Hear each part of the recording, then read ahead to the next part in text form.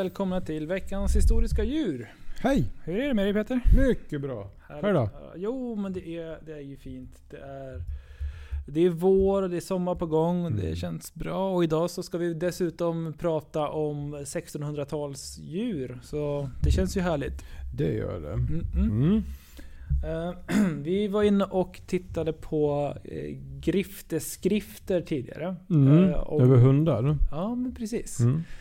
Ja, då var det framförallt kungens pompe som vi tittade närmare på.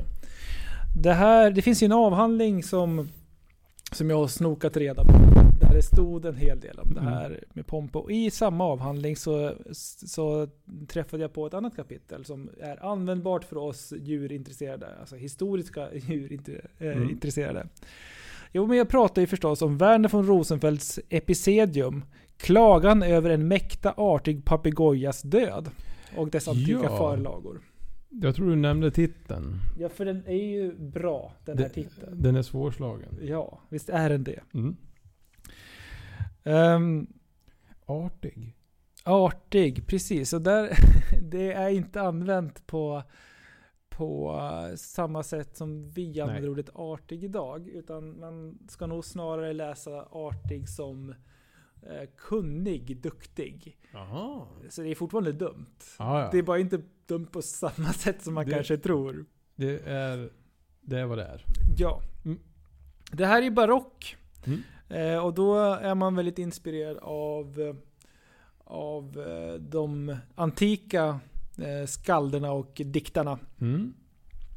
Och det är ju då barock.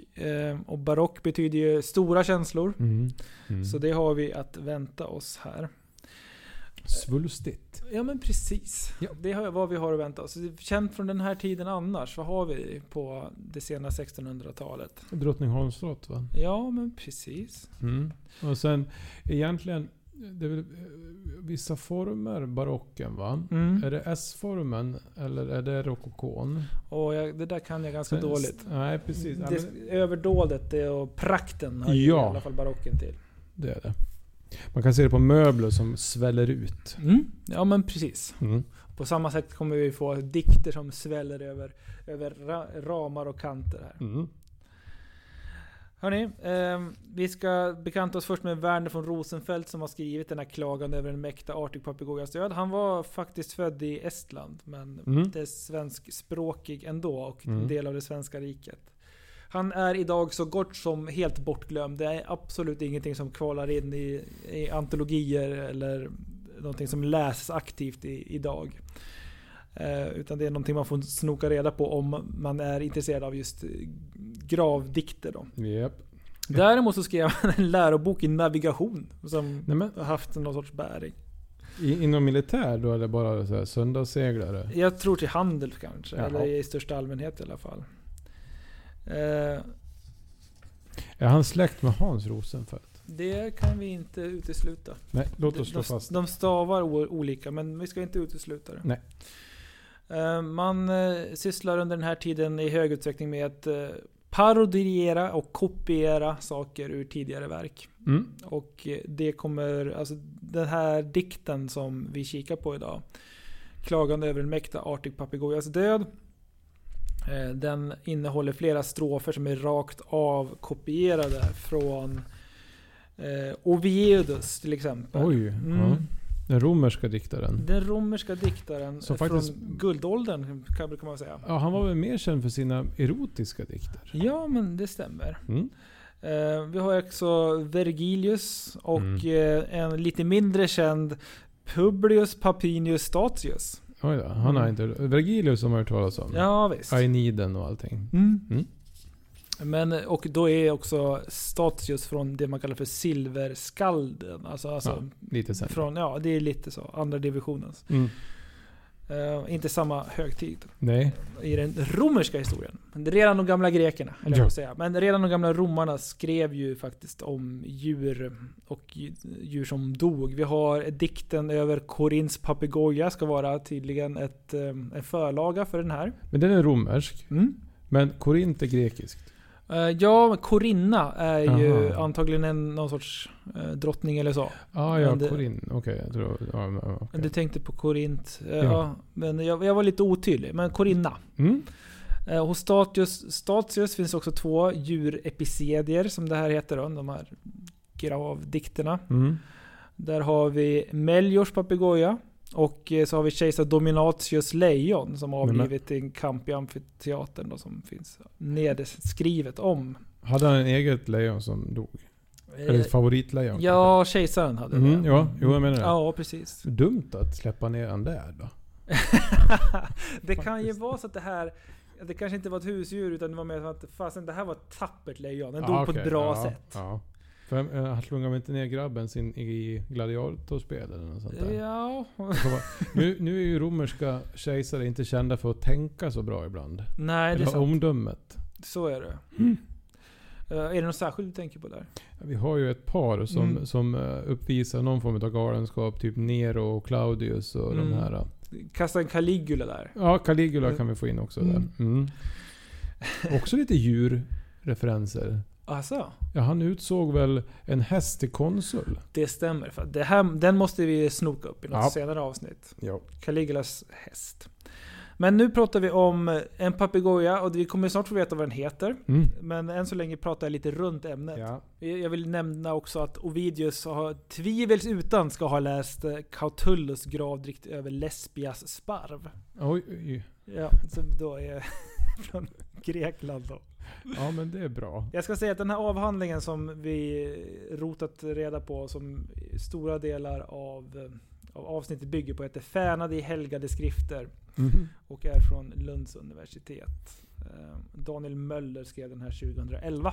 Så tack så mycket Daniel Möller. Det är alltså en avhandling som behandlar vad folk har skrivit om djur efter de har dött. Ja, alltså så här hyllningsdikter och i vissa fall också komiska parodier. Ja, och man kan ju skriva avhandlingar om allt. Det kan man verkligen. Det här var inte det minst nyttiga avhandlingar jag har hört talas om. Nej, jag har nog också hört mindre nyttiga saker. I alla fall det här roar ju åtminstone mig. Ja. Så det har i alla fall nått det syftet. Jag har ju läst en avhandling som handlar om konamn i Östergötland på 1800-talet när jag pluggade. Ja, just det. Ja, det är ju smalare. Det är mycket smalt. Det får man faktiskt säga. Så vi vet dikttraditionen har långa anor. Det är tillbaka till antiken. Exotiska talande fåglar däremot. Det har vi också på fötterna om att de var populära redan från 1500-talet. I Sverige och i Europa framförallt. Det här är kopplat till den koloniala expansionen. Så de här tropiska fåglarna blev ytterligare ett sätt att skryta med.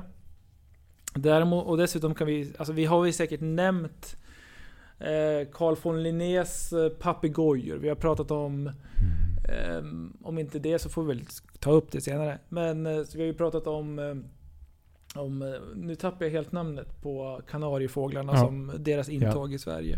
Så att vi har berört det här tidigare. Men jag ska säga att särskilt papegojorna hamnade ju i fokus och det är redan tidigare innan man faktiskt började ha riktiga papegojor i Sverige. Så fanns det något som hette papegojskjutning. Jaha. Ja.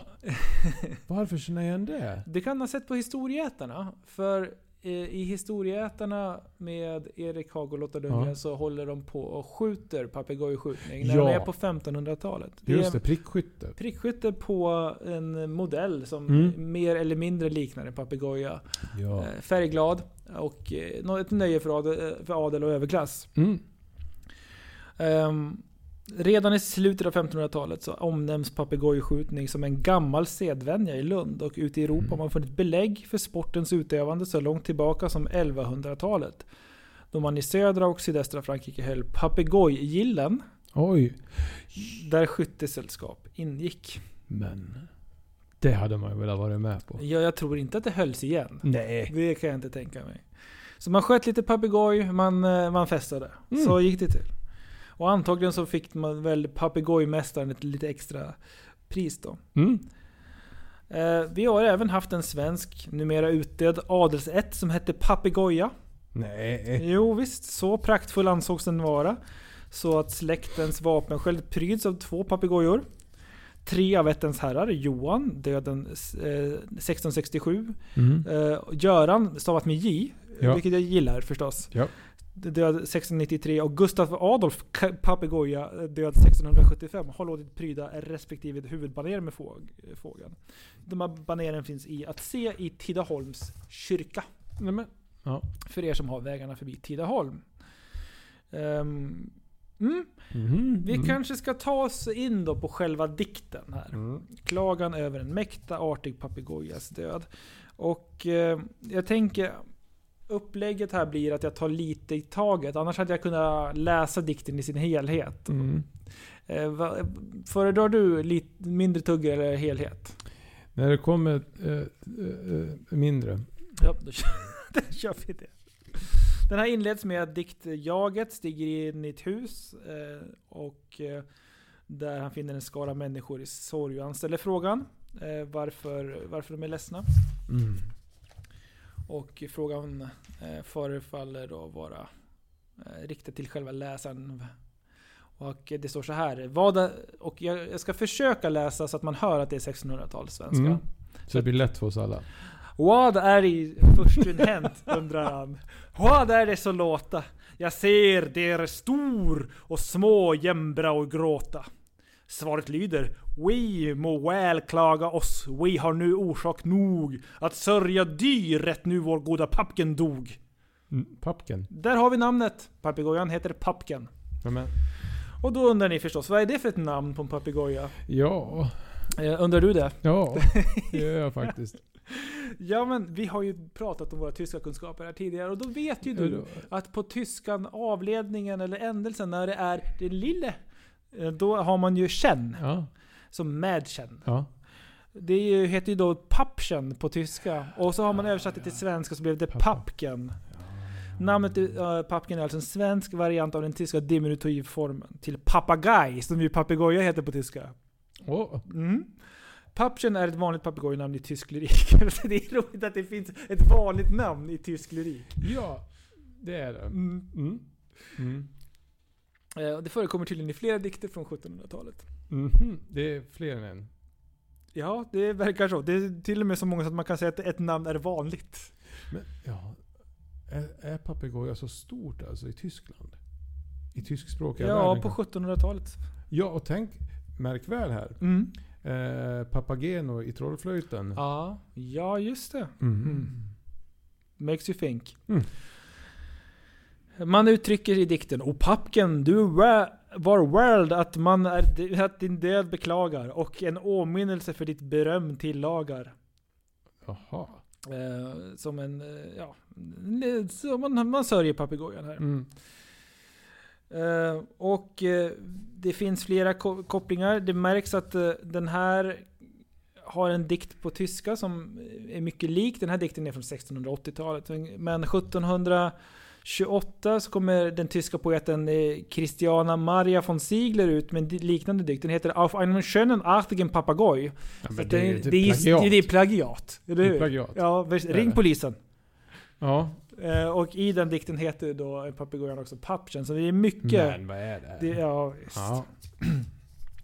Vi kommer in till nästa del av dikten. Först bara konstaterar man: papegojan är död.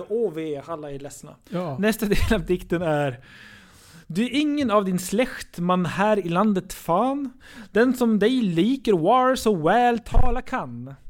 Du var makelös att flöjta och whistla sjunga. Och ja, precis.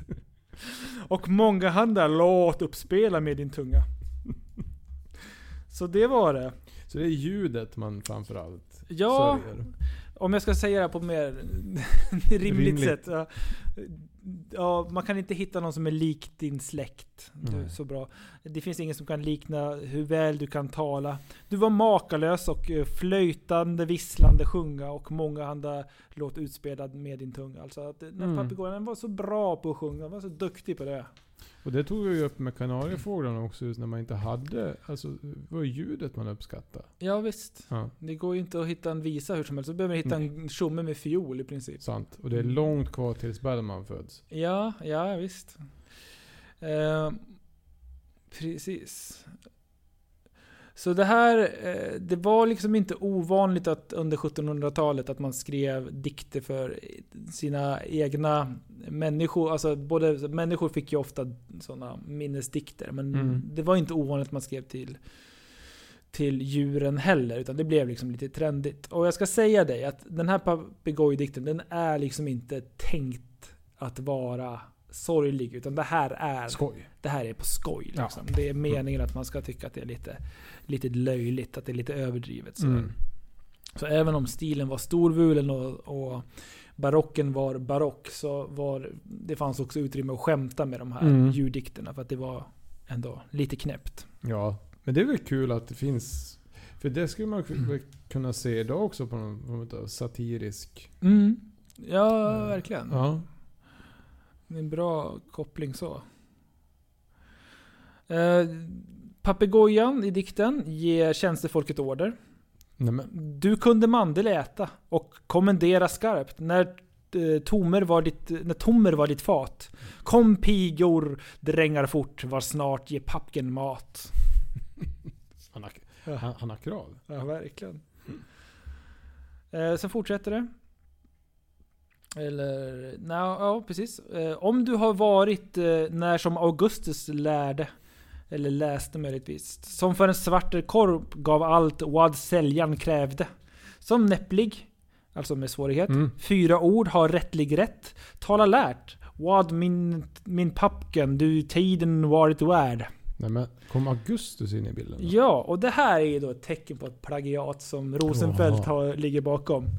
För Rosenfeldt det här är antagligen en anekdot ur författaren Macrobius Saturnalia, enligt den här avhandlingen som jag kikar på. Det här är väl rader som man rakt av har stulit därifrån. Så det är inte undra på. Det är en korp, inte en papegoja i den dikten. Just det här med kopplingen till Augustus och korpen är helt enkelt. Ja, om inte plagierat så åtminstone har han läst på om det här. Så att han kan saker om det. Men du kanske tycker att det är löjligt att skriva dikter om sparvar och så. Men det kommer en liten parentes här. Det finns faktiskt ett epigram då om från 300-talet där en gräshoppa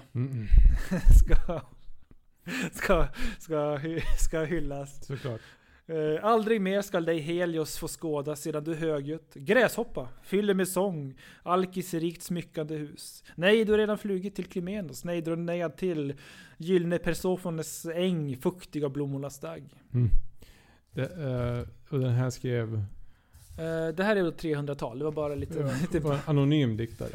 Nej, det är det inte, utan det är, nu ska vi se här, Aristodikos från Rhodos. Han diktar för gräshoppor. Det blir lite fladdrigt nu, en här och en där, men det är på uppstuds. Ja, vi kommer fram mot slutet av dikten, papegojdikten om pappken. Och då läste jag så här. I Indien är jag kläckt för där över sjö. Mer än som 1000 mil på verkjö blev jag dö. Jag har mitt husbondfolk gjort mången rolig timma. Så att det är mig så snart ej lära komma glömma. Nu lever jag igen bland gudar och gudinnor. Var som jag mera lust än som på jorden finner. Är han född i Indien? Ja visst, han är född i Indien och förd över sjö. Mer än 1000 mil på Verkö, en geografisk plats, blev jag dö. Jag har roat mitt husbondsfolk i många timmar. De kommer inte glömma mig snarast. Nu lever jag bland gudar och gudinnor. Och det är inte blygsamt. Nej, det får man säga. Var som jag mera lust än som på jorden finner. Han har det alltså bättre nu i nästa liv. Så, och det går vidare så här. Vi ska se. Vi ska ta oss vidare.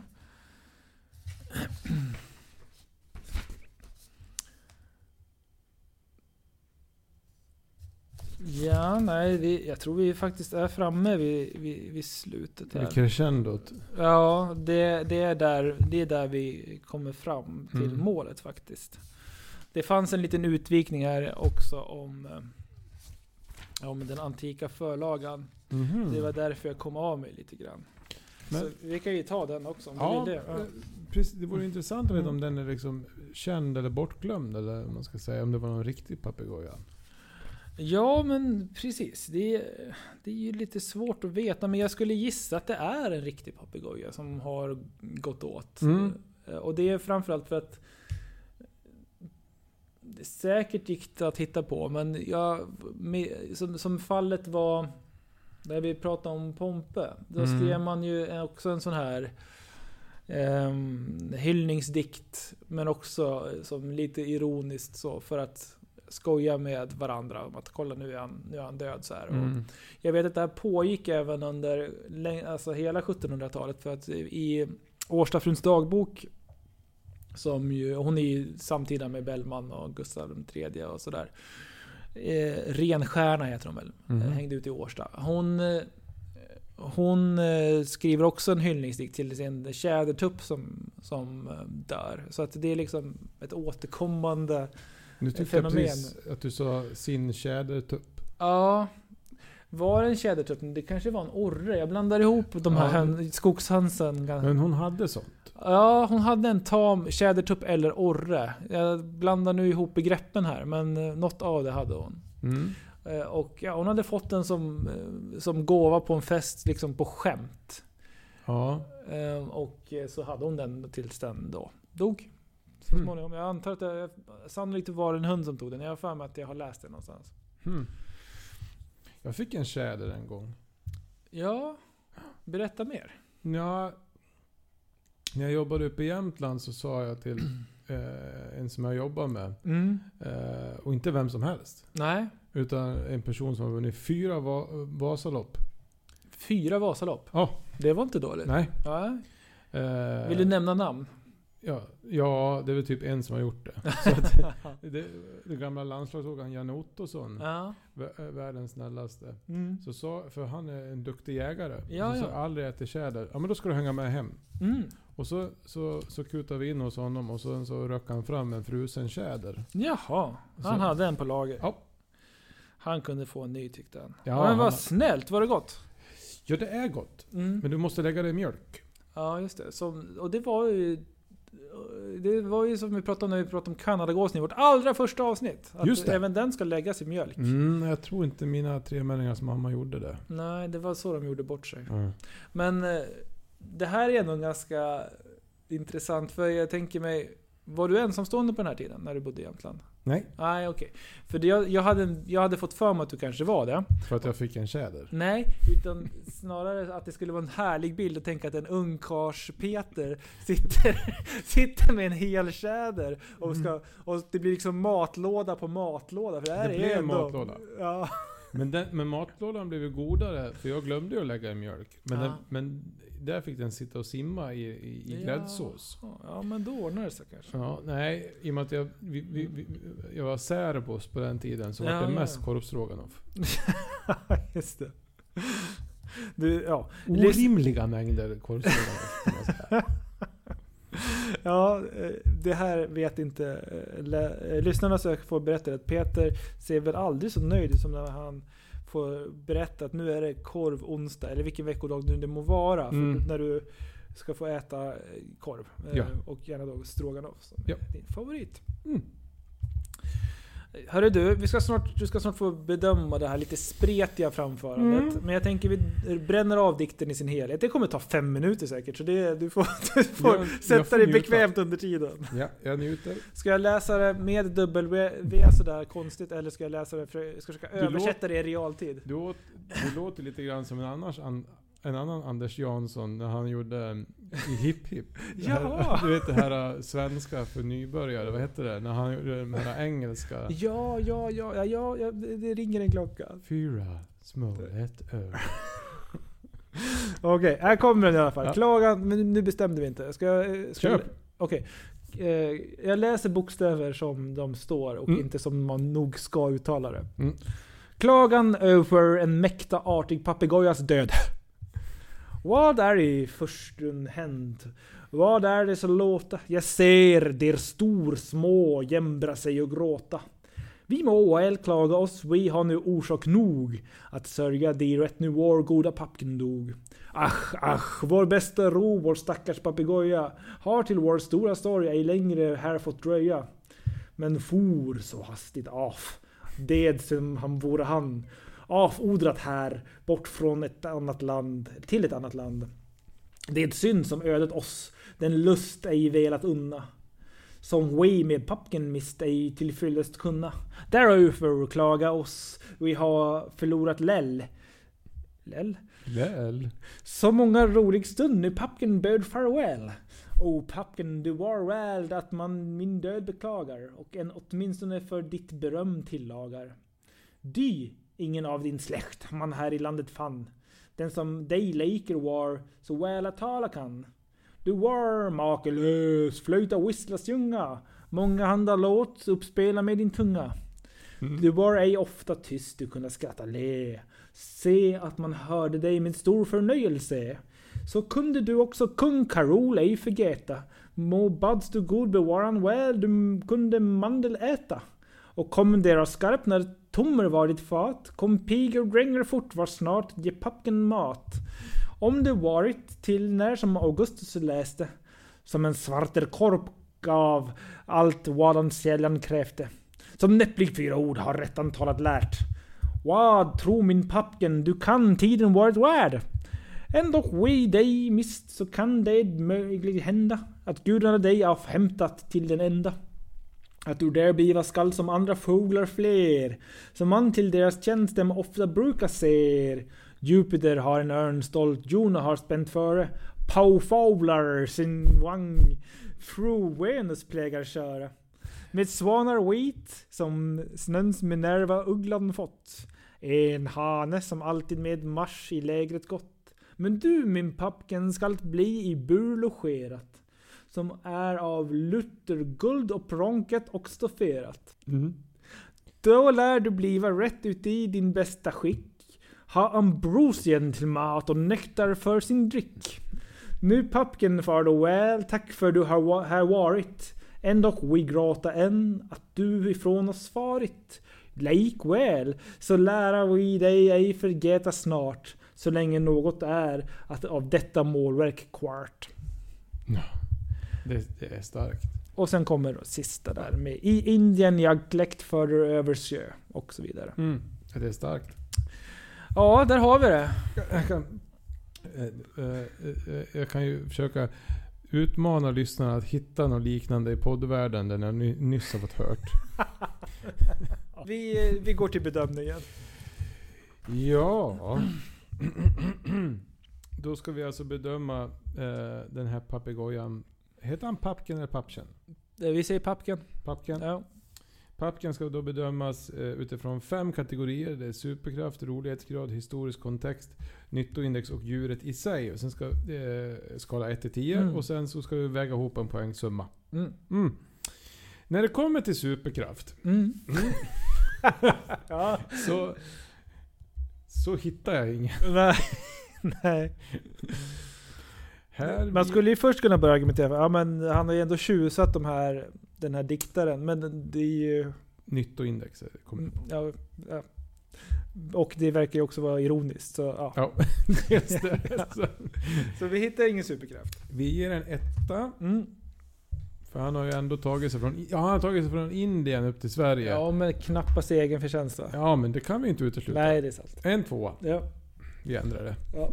Han är ju fluga ända hit. Rolighetsgrad. Lite bättre. Lite bättre, ja. Papegojgille vill man ju vara på. Ja, gud ja. Herregud. En papegoja. Ja. Jag skulle nog kunna offra fler ur min bekantskapskrets bara för att kunna få återuppliva den här släkten. Ja. Göran med J. Papegoja. Ja. Hade jag fått träffa Göran med J. Papegoja. Alltså jag hade kunnat pensionera mig nu. Ja. Så är det bara. Dikten i sig. Underbart uppläst. Tack. Ja. Det är jag tycker det är en 8. Oj! Ja. Det finns mycket här. Historisk kontext. Vi rör oss i stormaktstid. Alltid ett plus. Ja. Vi har till och med fått vara nere i Rom. Ja. Stort plus. Ovidius. Vergilius. Ja, och Vergilius som vi kanske mest känner är som det är Dantes ledsagare. Ja. I Inferno. Ja, visst. Stort. 8. Härligt. Ja. Nyttoindex. Ja, det är väl att den är en musa på gott och ont då. ja. För tänk om den här papegojan var riktigt jävla skitstövel. Ja, det kan jag ha sagt vad som helst. Ja, eller att de... Alltså så här, det är det roliga. Om det har varit en papegoja som är en skitstövel. Det är kul. Det är kul. Tänk om det är en hånfull dikt för att ägaren är ledsen. Ja, det är trist. Ja, det är trist. Ja. Men den har i alla fall inspirerat. Det är det den har gjort. Ja. Nej du. Så tydligen sjungit vackert. Just det. Och sådär. Ja, en 5. Ja, bra. Generöst. Djuret i sig. Jag vet inte, vad är det för papegoja? Någon färgglad rackare. Jag vet inte det. Men från Indien? Vad har de för skit där då? Ja... du sätter mig på pottkanten här. Men vi får... Men papegojor rent generellt, de är ju rätt häftiga. De är smarta. Och sådär. Så det tycker jag i alla fall är en 6. Ja. Gott så. Ja. Då har vi då en 2. 18, 23, 29. Ja. Det är inte så högt. Men kul tycker jag att få prata lite 1600-talssvenska här till... Så tack och förlåt för att ni lyssnade. Men det kan vi ju se hur mycket språk har förändrats. Det är stor skillnad. Framförallt på stavningen skulle jag säga. Uttalen vet vi inte exakt. Men det var ju mycket W här. Det är därför det lät som det gjorde.